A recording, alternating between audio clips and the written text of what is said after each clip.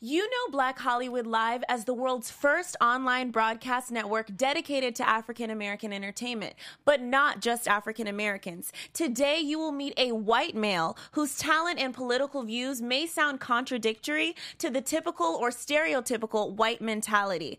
I'm Kalima, and this is Black Hollywood Live Conversations. You are tuned in to Black Hollywood Live Conversations. Yeah. I love this vibe. Yeah. You're listening to Tom Earl's new song right now and introducing the man himself, Tom Earl. Hey. What's up? Tell us about let's just get into this a little bit. One more little, It's a nice voice. little box, let it go, and then I'm out the door. Yeah. One more little. I love it. And Thank so you. you wrote this, of course. Yep, wrote, recorded, produced. What's the mixed, name of it? mastered. Tell- It's called One More Box. One More Box. Yeah. What's the inspiration? How did it come about? So I moved before I moved to California. I was Okay. in Wisconsin. Okay. I was born and raised in Wisconsin. Okay. And then I went to Florida. So before I moved from Wisconsin to Florida, I had this guitar I borrowed from my ex-fiance. Yeah. And I had to give it back to her before I moved out of the state. So it was like this Wow. last thing that we both shared that And- I had to give back. And one little box. Well, then I was like, it can't be one more little guitar. Yeah. So I just was like, I kind of then took myself back to when we lived together and what it was like to move out. You know what I mean? I So love it. I took myself back to that place. See, I never understood the backstory. I did hear the song Yeah. and never understood the backstory, and I love actually hearing that. Yep. Yes. So yeah, me and Tom actually met in Florida. I didn't realize that you started in Wisconsin. Yep. Yes, that's Yeah. awesome. Okay, so let's jump into this interview. Boom. Actually, yeah. So you may have seen him on BuzzFeed or read about him in the Huffington Post. He's a poet, musician, feminist, and Muslim. Ooh. Welcome. Yes, welcome. Hey. Thank you so much for coming to, Black Hollywood Live today. It's an honor to be here. Thanks Yes, for having me. yes, It truly is. Yay. So, you call yourself a feminist. That was Yeah. the first thing that jumped out at me Okay. on actually on your Instagram at Tom Earl. Okay. But just your website alone, tomearl.com. You don't call yourself a male feminist. True. Why are you a feminist, and what does feminist mean? Yeah. So, for me, I was really lucky to when I learned about feminism, I was able to skip the kind of what some people call white feminism or kind of the biased feminism where you believe hey, let's all just have equal rights to white men, right? That's kind of Right. what people say that white feminism is. Right. Whereas when I learned about feminism was when I was getting my degree in Africology, our Okay. teachers introduced us to people like Angela Davis, Audre Lorde, and learned about feminism that believes that we have to eliminate all forms of discrimination Right. and eliminate the system that creates all forms of oppression for us to all get free. Yeah. So that's what I subscribe to, that form of feminism. And go ahead. No, go ahead. Go ahead. So then I think it's also centered in elevating and to women's voices. Yeah. You know what I mean? And what's crazy is even hearing you talk right now, I literally cannot wait for you guys to hear him do two of your poems. You have two or one today? I have a lot of poems. I know. So we'll we're see how actually many we gonna get time we're for. gonna see how much we have time for, but more Cool. than likely we'll try to get two. And Wonderful. I cannot wait for you guys because hearing this backstory, you're going to understand a lot more once we get into this entertainment aspect of you as an artist in general. Wonderful. Yeah. So you got a degree in what is it? So at that school, they call it Africology. Some schools call Africology, it Black okay. Studies. Some call it Africana Studies. Why were you interested in that? So I had started off as jazz guitar major. Okay. So that's what I was taking. And then I started listening to Dead Prez. Okay. And so I started looking up a lot of their lyrics they talked about and became really inspired and passionate. And I always was interested in how do I become a leader to create a better world. Wow. Okay. And so when I started taking Africology classes, immediately after you left class, you looked at the whole world differently. That's the best kind of I class. had more self-awareness of my identity and Wow. context. Uh-oh. So Sorry, go it's ahead. all good. It's all Yeah, good. yeah. So, that was to me like, where else can I have this? Where I have an amazing group of fellow students and brilliant professors that really push you to have self-awareness, to take ownership of What your school privilege. was that? That had to be a good professor. It was. They were really awesome. It's called the University of Wisconsin-Milwaukee. Okay, Yeah. okay, awesome. So that was why it was like, it really was, I was passionate about how can I create a better world, and they gave me the tools and the knowledge and the self-awareness to begin doing that. Right. So- Okay, awesome. What would you say is the biggest challenge that you've had in life in general, and maybe with your career and just your perspective on trying to make the world a better place? My biggest challenge, there's a really great series of lectures by Bell Hooks at the New School. Okay. So people can just Google that, Bell Hooks at the New School. Okay. A whole series of awesome ones. She's got like Janet Mock, Laverne Cox, like some really Interesting. awesome, Melissa Harris Perry.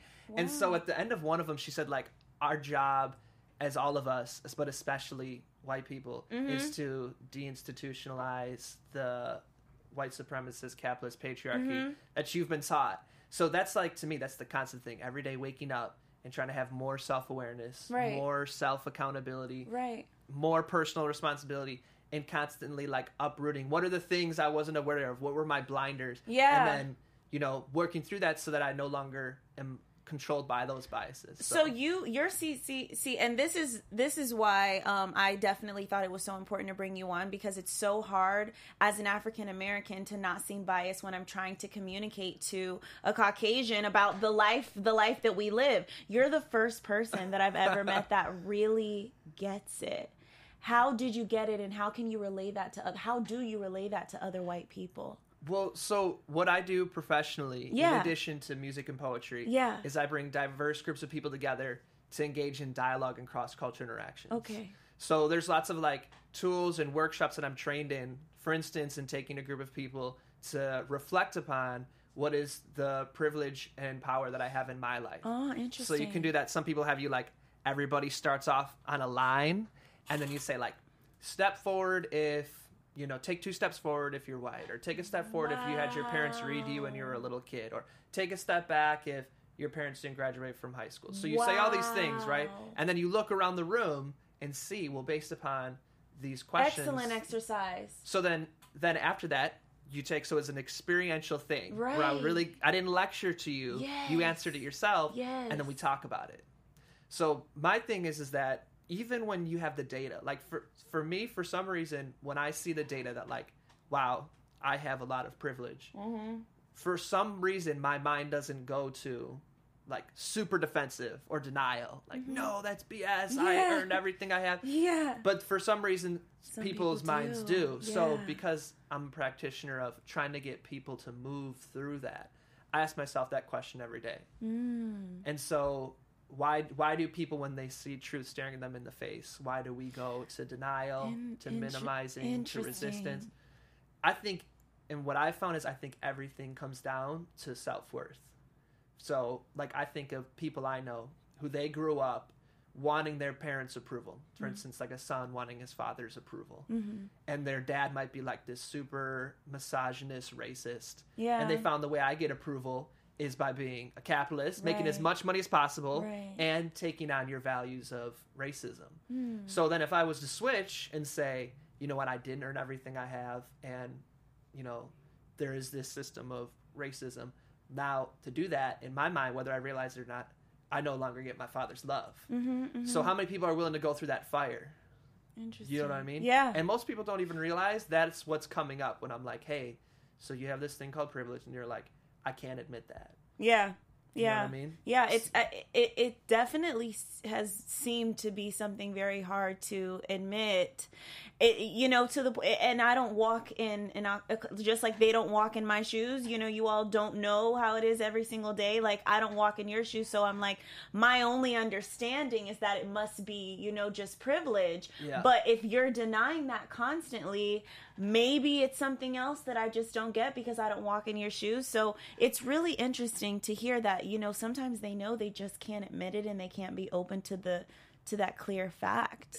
So for me, like, I believe in the process. And the process is you get diverse groups of people together to have dialogue, hear each other's stories, and work through questions. Right. So a lot of people have never been in a process like that. Okay. The most times they've ever talked about diversity or inclusion Yeah. is on Facebook, Right. is with people who think just like them. But not many of us have had the opportunity to come into a space that's facilitated where there's an intentional process of creating safety Yeah. that invites people to take a risk. Yeah. And then you get to hear from somebody who's completely different from you. Like, I know I've seen and heard and been a part of stories where, like, a high school student identifies as a neo-Nazi and then gets in a part of a process that culminates in them hearing a Holocaust survivor story. And then at the end of that, they're done. Take off all their Nazi paraphernalia, embrace the Holocaust survivor, and then become an advocate against anti-Semitism. So, like, there is a process of getting people involved in the conversation where you keep hearing different stories, and then somebody like me or a different facilitator pushes you to keep asking, well, what are your values? When did you first learn to think like this? And untangling that you weren't born a racist. Yeah. You learned it, and now Right. you've taken it on as a value. Interesting. So I've gotten to see it, and it works, but it's like you have to keep that person engaged. Right. What is the biggest lesson that life has taught you that maybe got you to that mentality? I think one of the lessons is that, so when I left the college, like, we had a really big picture of what the problem was. Okay. And so it was like, I didn't have a lot of solutions because it's an undergraduate degree. You go Okay. to your master's Yeah. then to, like, master a solution. So instead I went to this, I joined AmeriCorps, which is the domestic version of the Peace Corps. Oh. And I went down to Florida and I worked for this awesome organization called Community Tampa Bay, where I learned these tools and this process I'm talking about of dialogue and cross-cultural interactions, experiential learning. And that was my big aha moment in life, was that, like, so everything that we do is a learned behavior, Yeah. and it can be unlearned. And there are tools can and be. processes Yeah. that make even the most staunch, person open up Yeah. and reinvestigate what they believe. So that's, to me, like, on those days where I'm like, oh my God, this world, that's what I go back to, is that, like, it is possible. Change is possible. Change is absolutely Yeah. possible. Yes. So, so I kind of want to show some throwback photos of you since it's Thursday. It is Thursday. It's Throwback Wonderful. Thursday Let's anyway. do it. I always laugh when I get to see these photos. Okay, great. Okay, Let's so see what's first. let's see which one we have first. So you guys have to understand the Tom Earl that you're seeing right now is not the Tom Earl that I met. Okay, yes. So we're gonna pull up those photos for you, but before we get to that, let Yeah. me ask you this. Okay, ask me this. What is your biggest misconception in general? Not even by appearance, but just like walking through life. I don't know. Do you get that a lot? Do you have any misconceptions? Biggest misconception, I would say it depends on the person. Okay. So I would say, like, for your mainstream white America, the biggest misconception is that, like, you can speak freely in front of me and I'm going to agree with you. Absolutely. You know, so I it's like, bet. oh, this, and that. And I'm like, you guessed wrong. So you call out every time? Yeah. You do. And sometimes calling out is like, if somebody comes up to me and I'm with somebody who's black, or I'm with somebody who's a woman, or both, or somebody, you know, and they automatically defer to me, like, oh, well, hey, you, here's the bill, or hey, you, let me ask you, or hey, you. Then I just like, with my body, turn to the person I'm with, and I'm just like, to them, I kind of like ignore them and turn their attention here, like, like, I don't let you just defer to me, and then you kind of like realize, like, oh. It's interesting that you see even the little subconscious actions. You know, these are actions that we see every Exactly. day. I never thought, like, the answer that, okay, well, we actually have the photo up right now. Now is this Oh man! how long ago was this? And tell us about this photo. Lord have mercy! I must have been 17 there, 17. and that's tape. I used to have like huge blue spikes Stop. that people had to get on chairs to help me because I couldn't, like, my Stop. arm couldn't reach how high it needed to spike. Wait, okay. Do we have the other photo as well? Okay, we're gonna pull up another photo of a completely Okay. different hairstyle. Which hairstyle came first? Is this the beginning? Yeah, that was the beginning. Okay, that was Yeah. the beginning. So we went from here, and you were rocking out. I was really, punk rock changed my life, right? Yeah. That's where I first learned. And your about- inspiration in music comes from all different genres, yeah, it huh? does. It That's does. awesome. That's so awesome. So, let's see. We have the next one coming in a second. But yeah, just tell us about your music inspiration, as a matter of fact, because this music that we were listening to in the beginning, where would you say that sound came from? Because Yeah. that doesn't look like the same person. That makes sense. So I'd say it's a culmination of all of it. Okay. So one thing I learned when we were doing punk rock is Yeah. to do it yourself.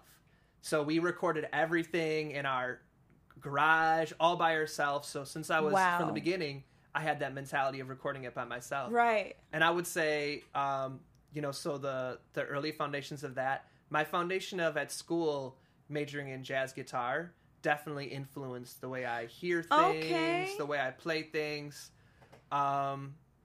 I would say I really like, in all things I do, I really like listening to the opinions of women. Like I value the opinions of women in my life. And so I also value music with strong female leads. So like Interesting. Beyonce, Laura Mvula, Leanne LaHavas, Nicki Minaj, like people like that really inspire me. Plus their music is really genius. And why women specifically? I found in my life that women, especially women of color, when I am able to be in their presence where they're teaching or sharing their opinions, like it gets to the point the quickest. Maybe it's because Wow. of the Maturity. experience of living through the society we do. Right. But I found it's like I'm lied to the least when it comes to what does the world look like. Now, what about family, female family in your life? I mean, I have amazing women in my life for Yeah. my family. My Did it begin there? Probably. I remember when I was really little, like 12, the high school I was going to, a famous football player from the Green Bay Packers was accused of assaulting somebody from my high school. Oh, wow. And I said to my mom, this is horrible, but I said to my mom, well, why was she even there? And my mom pulled over the car and just about slapped me. Stop. And was like, how dare you accuse a woman of being assaulted? Like, I don't ever want to hear that. Yeah, in my mouth again. yeah, And that absolutely. to me was like, that's just really, I mean, to have your mom call you out on that at a young age, you make sure I'm never going to do that again. Yeah. You know what I mean? So I had really amazing feminist women in my life. Both my sisters rock. My oldest sister, has her PhD. Oh, So I wow. think it's like 3% of women in the country have their PhD, something like that. Could I Yes. have the statistic wrong? I think she told me that maybe it's 5. Okay. So, Well, sorry, guys. We're having a bit of technical difficulties. I think we're back on. But you were telling me about your mom. yes. Test. 1, 2. Yes, we're good. we're good. Cool. So, Good. and my other sister, Bumps, she's super awesome. She's runs a Oh. nonprofit. So I've had amazing women in my life growing up, Okay. so. That is so awesome. Okay, great. So, Do you want me to? is this your first, this is not your first single though. It's not. How no. how would you describe your genre of music? Can you describe it? I hate when people ask me. I'm a musician as well. Yeah. I sing. I hate when people ask me that, but I do try to explain, like, maybe with, my inspirations. I guess you can go into that and just, artistry in general. That makes sense. So I would say that the harmonies, the melodies is largely influenced probably by the simplicity of like Beatles rock, Rolling Stones rock, punk rock. The beats are definitely inspired more by hip hop. Yeah. Because my intention was, especially when I came to LA, like the South, Of course. laid back. The Midwest, laid back. Some people describe LA as laid back. I wouldn't. To me, like your sound can get drowned out in LA that quick. Wow. So I wanted sound that like pushed through and made people dance. Right. So then I went to hip hop. And you make your own beats as well. I do, yeah. Wow. And you taught yourself, huh? I did that on YouTube. That is okay. You can learn anything on YouTube if Yes. you have patience and diligence. It's true. Yes. I mean, almost everything. I actually just had to build a futon. If you guys watched my Snapchat at Lima007, if you saw, I had to build my own futon. And yes, if it wasn't for YouTube, I wouldn't have been able to understand which screw goes where. But that's so that's very, very true. Go ahead. And then I would say, I'm a spoken word artist. So Yeah. spoken word and the deliverance of it, the way I articulate, the way I approach it it definitely influenced the lyrics, the words, how it goes. All right. Yeah, for sure. So, another thing that I saw on your website, which really stuck out to me, it says, Tom Earl believes that when you truly seek to know one another, everything is possible. We're going to get into a little political conversation here because Trump is winning. Okay. Obviously. And actually he's gone down a little bit. It's been a little 50-50, but the division is not unity. Why does he have so many supporters, and how would the world be different if we were more open and accepting of others? Where do we start? Because how you're saying, if we seek to know one another, everything is possible. How does that relate to the political situation? Yeah, it's a great and relevant question. Yeah. So I had the opportunity to be a facilitator at the Museum of Tolerance. So it's a Holocaust museum. Okay. So I was working with, I was a part of a team that trained around 3,500 teachers a year in anti-bias education. So I would get to see like people from the political spectrum, super conservative to super liberal, go through an experiential process of learning what the Holocaust is. So what it is specifically is there's a part where for an hour and a half you go through a series of like you'd see a TV like this and it'd play something, and then you'd come to something else and it'd ask you questions. Okay. And so one part that you would hear is that they talk about how Hitler kept saying, "Make America Great Again." And how Hitler would say, people would say like, well, Hitler's just like this like character, like he's never going to become power. Nobody will ever vote for him. Wow. He's just like this crazy guy. It's just a joke. That's what people used to say about Hitler. Right. So you'd see people come out, and even the conservatives would say like, wow, history is repeating itself. Right. And so now they have the context, and they can hear when someone like a Donald Trump says, "Make America Great Again," just after a black president, right? That it's like he's saying it for a reason. Yeah. There's a specific point he's trying to push on people's emotions. And if you're grounded in historical context, if you're aware of like the buttons he's trying to push, you become aware. You're like, wow, I didn't know. And so many people, we just automatically react. Of course. Somebody says something and you're like, yeah. So there is a group of, white people who are feeling like, well, all this diversity stuff really means the end of white people. And really what they're feeling for the first time is like, hey, what would a world live like where you didn't have the privilege you did? Yeah. And instead of being like, I believe in inclusion and diversity and that it'd be good for us to all have power, that we'd share power. Yeah. They want to hold on to that stuff, especially when somebody's pushing your buttons and you're just not self-aware enough to realize it. Right. Like it's literally like when you have an ad that runs and they start by saying like, this isn't explicitly what they say, but the undertone is, don't you think you're ugly? I bet you think you're really ugly. Yeah. Look in the mirror and realize you're ugly. That's so funny. Did you know that if you wash your hair with this, everybody will think you're beautiful, you'll get a job and finally get married and have a kid? And you're like, I better get that thing. And we don't even realize we're being manipulated like that. So then, not Hitler, Freudian slip. When somebody like Trump runs his ads, they have that same level of psychological sophistication. Totally. It might sound like he's like just saying stupid things. Yeah. It's like Hitler's Minister of Information said, if you repeat a lie often enough, people will believe it. And that's why like The Economist, their front page a few weeks ago was that basically talking about how like you can lie now in politics explicitly. Like Trump, even if you fact check somebody like Trump, people don't care. They don't care. As long as you keep saying, lock up women, we're going to deport, Mexicans, we're going to get rid of Muslims. As long as you keep saying that, you can lie about whatever you want. Yeah. Exactly. Wow, that's so true. I also think, though, that the reason that they're tied is because on the other side, like Hillary at the same time isn't a, she's not a radical or a super progressive Democrat. Yeah. Like she's still a big supporter of war. She's a big supporter of things that you can't really create a movement around. So it's super awesome that she's a woman. She's still opposing Trump, but a lot of people are ready to rally around someone like a Bernie Sanders, right? Where it's really like questioning and pushing against the system that creates massive debt, all these different things. So, do you think it's still like? What do you say to people who are just like, "There's no point in even voting"? You know, Yeah. I like, as an African American, like, we fought for our rights to finally vote, and women in general too. But so many they feel like it's rigged. They said there's no reason. Do you think it's important to vote even?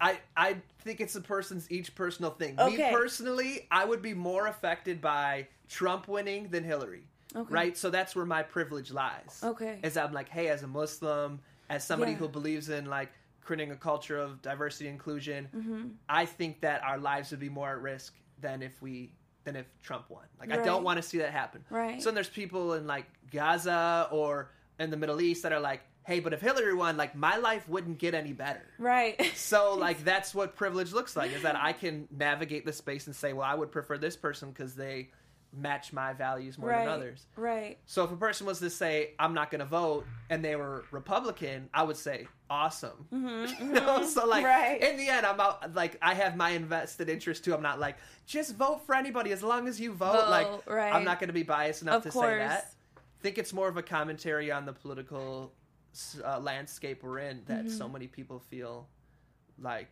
disinvested in, like, what's the point? Like, but I do think that the system is set up to make like people of color, women, young people, anybody basically who's not like the demographic that voted for Brexit, which was like older white men. Like, the system's designed to make everybody else feel like, don't even vote. It's not worth it. I really think because so, too. neither candidate's really out for your best interests Right. anyways. So I think it's designed to make us all feel that way. So what does resistance feel like to you the most? Where do you feel like your way of pushing back against the system Right. would be the most impactful and intentional? But as long as it's not from a place of like I give up. Right. You know what I mean? Right.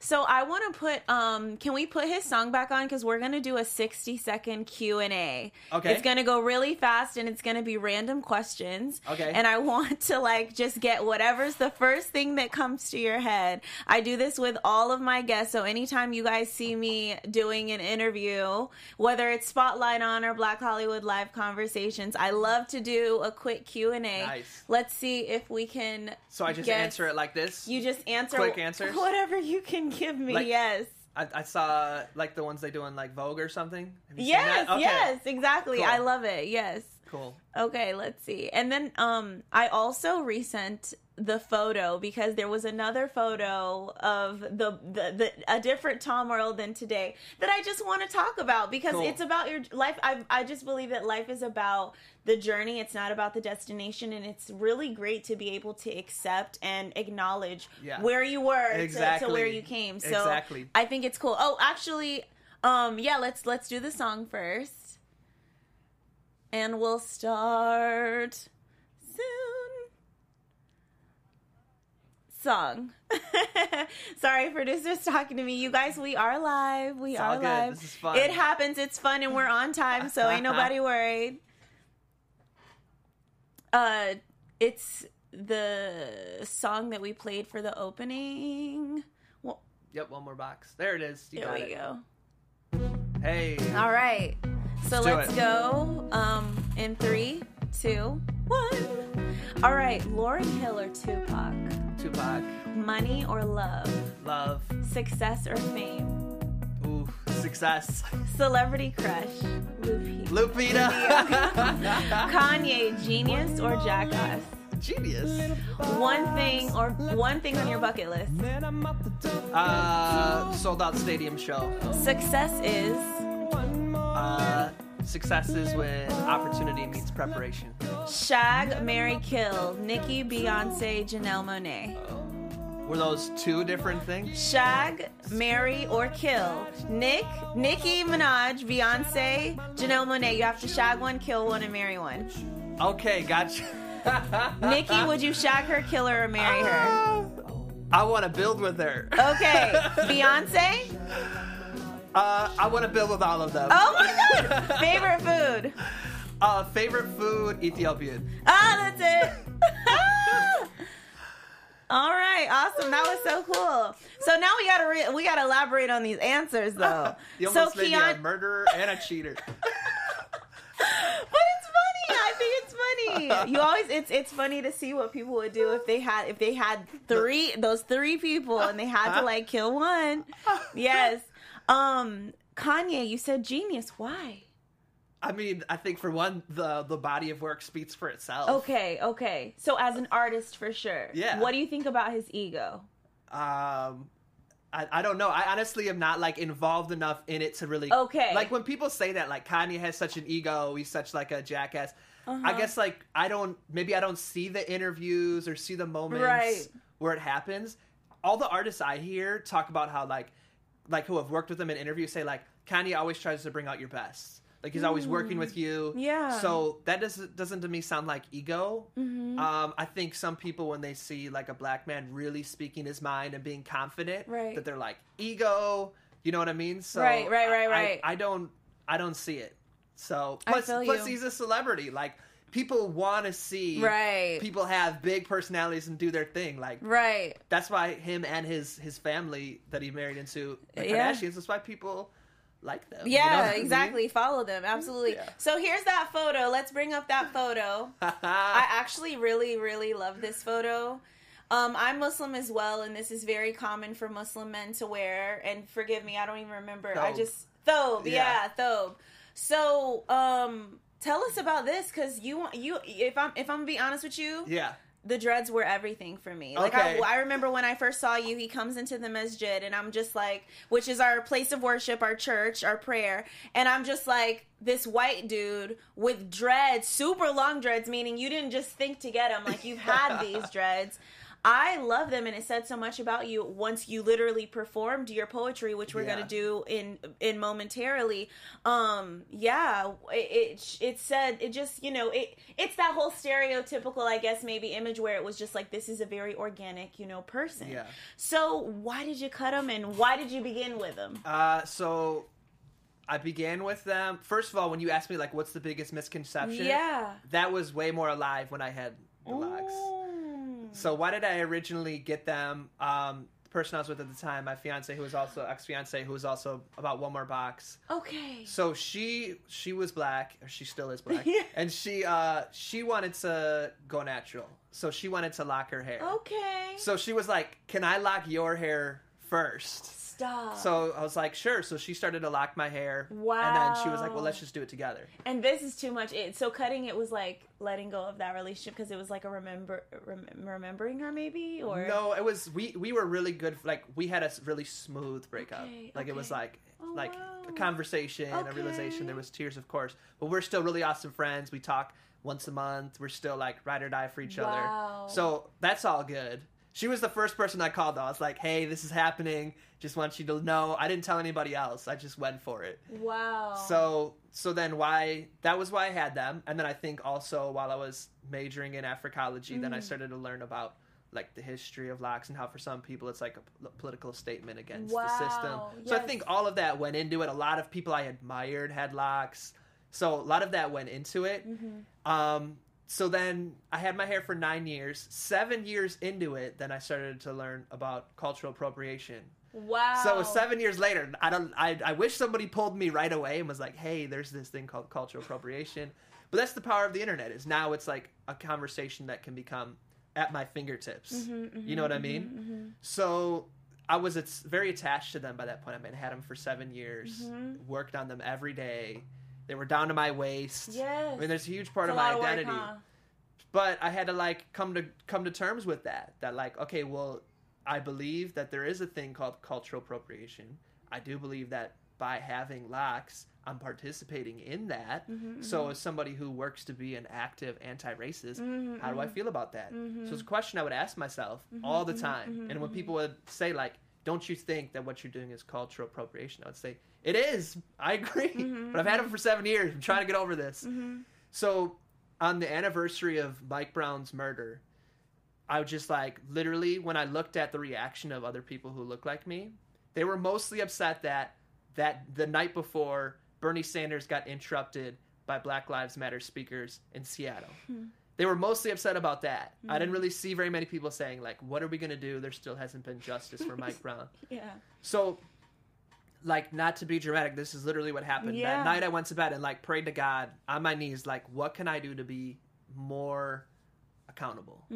Like, because that's always my number one thing. Is like, if you want to be a like ally, it comes down to personal responsibility first and foremost. So what am I missing, God? That's what I asked. Went to bed. Before I even lifted my head off my pillow, I heard, cut your hair. Stop. And that was it. Then I was like, I went to work and like couldn't even concentrate. I was like, this is not what I was expecting. It's not the answer I wanted, but it rarely is. You know what I mean? And you knew it. You knew that was the answer. I couldn't deny it once it was there. To like hear it so explicitly in such a short period of time. So maybe people who don't believe in God's like, well, it's probably your conscience saying it. I don't know, but I did hear it right after that prayer. Yeah. So by noon that day, I texted one of my friends and was like, do you cut men's hair? And she's like, yes, why? Stop. I was like, will you cut mine? So, Oh, wow. so then I think like a week later it was gone. Yeah. Okay. Do you still have them? Some people keep I their do. dreads. They're in a box. Most people keep their dreads. Yeah. I got to do something with them. Like, throw them off a cliff or bury them under a tree or drop them in the ocean. Like, something's got to be done with them. Then, like, put them in the city garbage. Yes. Yeah. No, you have to. Yeah. Like almost like a commemoration kind of. Yeah. Yeah. Okay. So let's get to poem number 1. Tell Okay. us how it, introduce the poem. Let us know about it. You already know how it is. And hopefully, do you still do your poetry open mics or, Yep. because I definitely think that that's so important. Like after they see this talent, I really do believe that it's something that could change anyone. I've done poetry just in my room, just a regular girl, doing poetry, but you gave me a whole nother perspective on appreciate how that. to do poetry That's and what's how up. easy it is, but how beautiful it can be. I would love to record that testimonial. Effortlessly. Oh, you're going to have it. You're going to have it. This is going to be on YouTube, guys, as soon as this is done. So, and you're probably watching it live on YouTube now. So, yeah, absolutely, definitely. But Is there a poem that you've heard me do that you were hoping I would do? Or there's literally every poem that I've ever heard has been amazing. I don't really have a favorite. Okay. Let me start with this one. Okay. And we can talk about it okay, afterwards. Does that okay. sound good? Yeah, of course. Okay. Where do you want me to look? Let's look. I don't know. Where do you feel comfortable? Look here. Okay. Talk to the viewers. Okay. How come it always seems like I return to my insecurities? It's like they're this blanket and I'm cold. I always seem to wrap myself in their fold, but if truth be told, it doesn't leave me feeling very whole. Internal conflicts leave me feeling pulled like a saint in fasting. One part wants to tear me apart while the other whispers that there's love everlasting. But it seems like I'm gripped by that fist of suffocating despair, so I try to count the blessings in my head, but you know how that list goes. When that desperate shadow grows, your list doesn't get you very far, and pretty soon from afar you sound like a drunk at the bar, murmuring, why? Why does it always seem like I return to my insecurities? Now, something in me knows that a part of this has to come from growing up in a society where logically no one can ever truly be enough. Never rich enough or smart enough or dumb enough or pretty enough or skinny enough. Sacred standards of beauty we all take on as our personal duty to emulate and incorporate into our lives and subconscious minds, giving rise to our values and actions. Just pay me a compliment and watch my negative reaction. Even though when we're asked, well, why is what's considered beautiful even considered beautiful? We all get so defensive and apprehensive because we know deep down inside we're defending a lie, but still it's something most of us knowingly or unknowingly buy. That's why when I look in the mirror, I curse my skin and my face and my hair and my nose. You know how it goes. It was just an offhand comment someone made, and yet it set off this spark in my brain, and now every time I look at this reflection of mine, it's my deformities I see staring back at me. So now it's time for the protein shakes, diets, and pushing and pumping the weight so I can push myself away from my internal self-hate as I struggle with different rates of anorexia. I'm telling ya, men struggle with it too, but I'm supposed to be tough, so I can't ask you for help when the going gets rough. So instead I pray, please call me on this masculine bluff, because right now I'm feeling like I could never be enough. Wow. It's like I said, how come it seems like I return to my insecurities? But you want to know what I've been realizing as I've been staring into all of your eyes? Is that you are truly the definition of beauty. Just the way that you are, too. Let me tell you, if a shooting star was to come sailing across the sky, I'd let it pass by. For I'd rather use the time to let you know that not only are you from head to toe the epitome of beauty, but you are also full on brilliance. Your mind has the power to change this world. So not only are you dead sexy and a genius, but I love to hear your laugh. I love your smile. I love your style. To know strength is to walk in your shoes for a mile. Now I can hear you thinking, he don't even know me. This can't be about me. But I believe everything happens for a reason and at a specific time and purpose. And this moment and purpose is for you to remember that you're wonderful. And so in this moment of vulnerability, I had a true sincerity. For by realizing all the infinite ways I love you, I remembered and realized that I also love me. So thank you. Wow. Boom. That is absolutely amazing. Thank you. Very amazing. Yeah! Yes. That was I appreciate that. Like emotional for me. I appreciate that. Yeah, and you do it every time. That's why I was like, there really isn't a favorite, because it's so true. So true. So Thank literally you. as you were speaking, I'm like, what was the one that I literally saw on Facebook and I shared it. I probably shared it. Have like 2 or 3 pages on Yeah. Facebook. I literally shared it to all. White Jesus. Okay, yeah. Do this one. Okay, go for it right now? Yes. Okay. So this one's called White Jesus. If you It want to is. give us an introduction or maybe talk about either one of them, both of them after, totally. Okay. Okay.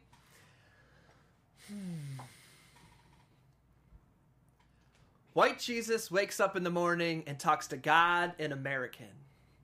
He yawns like a tiger, combs his long blonde hair, carefully applies his Axe body spray, looks at his reflection shimmering back in the mirror and exclaims, "God damn it, you look good, White Jesus." Gets through with his morning pep talk, looks at his red, white, and blue themed calendar and sees the reminder that tomorrow is his birthday.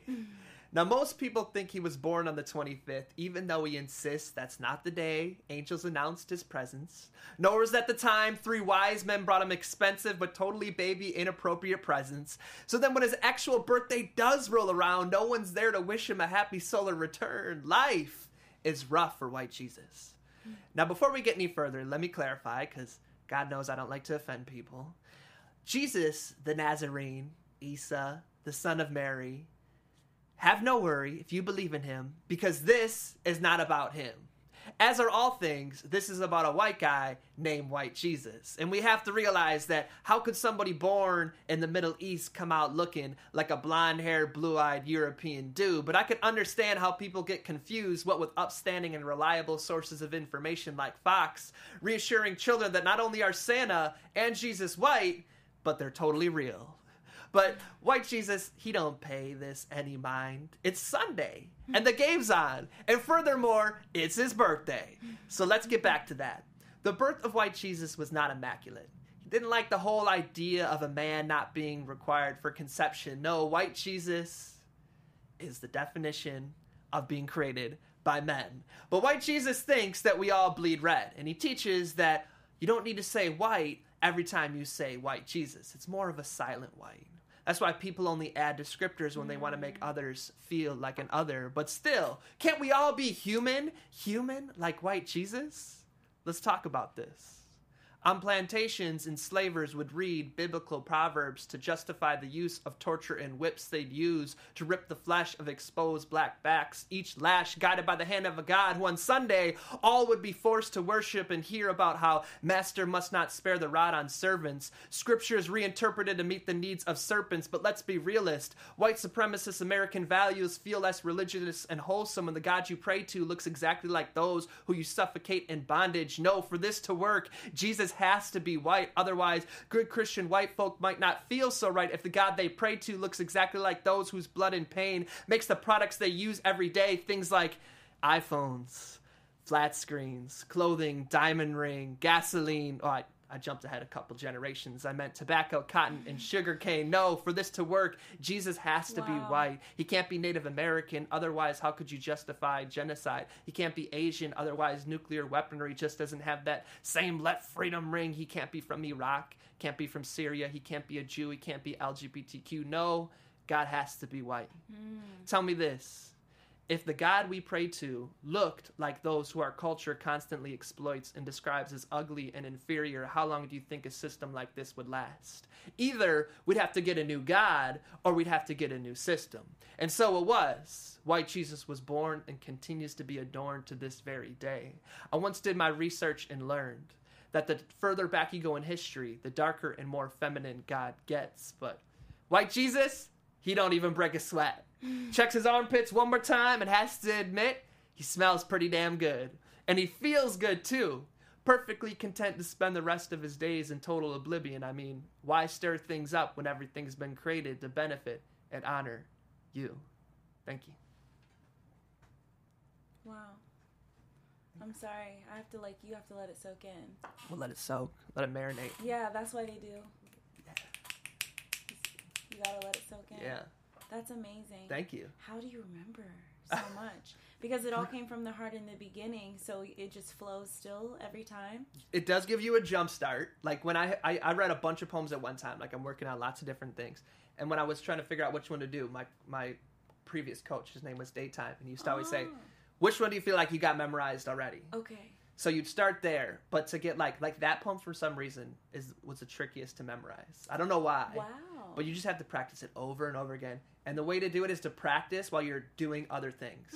Like driving, showering, cooking, because if you can do it like while you're being distracted by these other things, you can do it when you're like in a open mic and somebody turns on the blender to make a smoothie and you don't get distracted by that because you've already done it in LA traffic. It's a lifestyle. Yeah. And you must do it a lot. Do you write a lot? I do, yeah. I make sure, like, inspiration doesn't come to you. You gotta go to it. And once you're there, once you get in the space, then it starts to pour through. Like, it's always with you. So yeah, it's always with you. You can't, like, be like, well, I'm not feeling inspired today. When you say that, you should replace the word inspired with hard work. I'm just not feeling like working hard today. You know what I mean? So every morning I wake up, the first 15 minutes of my day, I always write. No matter what. Even if I'm not inspired, even if I just write, hello, hello, hello, hello, hello, hello. Always write every morning for 15 minutes. Wow. So, like, you just have to, like, build it in. Yeah. That's what, what's his name? The horror writer? Not Ryan Murphy. No, I don't know why I'm blanking. He writes books. Super famous author, written like 100 books. Stephen King? Okay, yeah. okay. So he wrote a book on how to write, and he just says that every morning, inspiration's waiting for you in your writer's chair. And you just got to write every day. He writes 60 pages a day. That's his thing. Every day he writes 60 pages. That's how he has like 100 books. Wow. You know what I mean? Yeah, yeah. Woo! Okay, so, yeah. It's still like, I think, yeah. All those poems came from, originally you're asking about my open mic, they all started with the free write. Yeah, yeah. I believe in, like, if you want to become a good artist, the first thing to do is master your free write. Okay. So free write is where you just write without stopping for a set period of time. So in the writing... exercise you guys can do at home. Exactly. Yeah. Or, like you were saying, I host a open mic that's like this, live and online. Okay. Except that we can see you. It's like through a conference meeting, so we can all see each other. And I take you through a process, remember I believe in processes, that opens you up so that when you do your free write, it just comes out. So you guys must join him on this. Tell them where they can do it. So and follow, even if it's following you, so you can let them know, unless it's a regular thing. Go ahead. You can definitely follow me. All of my social media is at Tom Earl Artist. That's TOMEARL Artist. But a good place to go to is tomearl.com/join. If you go to there, you can sign up, you can get a free download of the song you've been hearing, and then I'll email you all the details. But it's every third or fourth Sunday at noon if you're on the West Coast, 3 p.m. if you're on the East Coast, 8 p.m. if you're in London.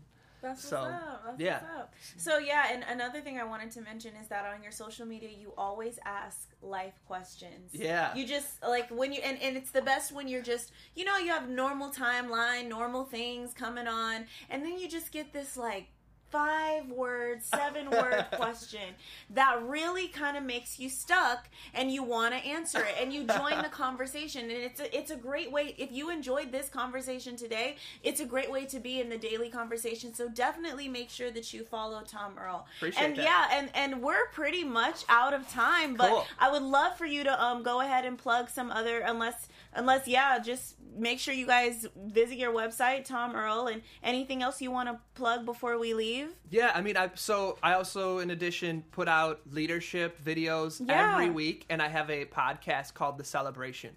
So if you're looking to like surround yourself with inspiring content, inspiring interviews, in addition to following Black Hollywood Live, I suggest, go to tomreal.com/join. You can join there and I'll send them to your email. Otherwise, all of my social media, Snapchat, Facebook, Instagram, is at TomRealArtist.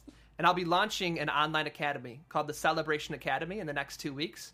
It'll be a place for people who feel like they have something to contribute to the world and make it a better place. We're going to hone that skill and let you use it so you can increase your success, your relationships, all those things. So check it out. That's it, guys. Yeah. Major key. Make sure you guys do that. And remember to follow me everywhere at Kalima Music Art Wisdom. Thank you so much for joining us. This has been Black Hollywood Live Conversations.